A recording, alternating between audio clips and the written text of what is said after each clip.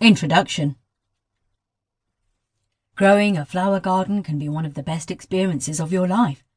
All of the vibrant colours that can come out of this garden from your hard work and the wonderful smells can make this worth all of your time and your effort. But when it comes to picking out a type of flower that is really easy for a beginner to work with and which will give a great bloom each spring without a ton of work, it is definitely worth your time to check out the tulip.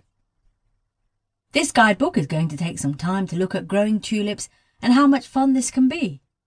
We are going to look at all of the different things that you need to know in order to get started with growing your very own tulips.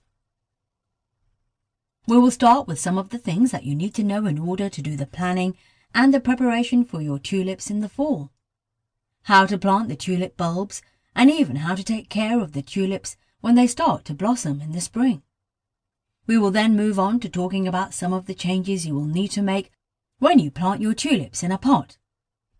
After these great topics, we will explore a few more topics to help you get started on the right track to growing the tulips that you would like. We will discuss how you can provide the tulips in your garden with the right amount of water for them to thrive, as well as discussing how to pick out a good location for the tulips so that they get plenty of sunlight to grow well. Next, it is time to talk about multi-headed tulips, which are tulips that will provide extra blooms without the extra work, along with some great and vibrant colours that you may not see in traditional tulips. And finally, this guidebook will end with some final tips and tricks that you need to know about growing your very own tulips.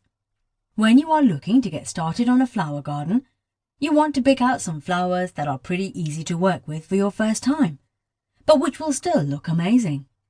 Working with tulips is sure to give you the experience that you are looking for.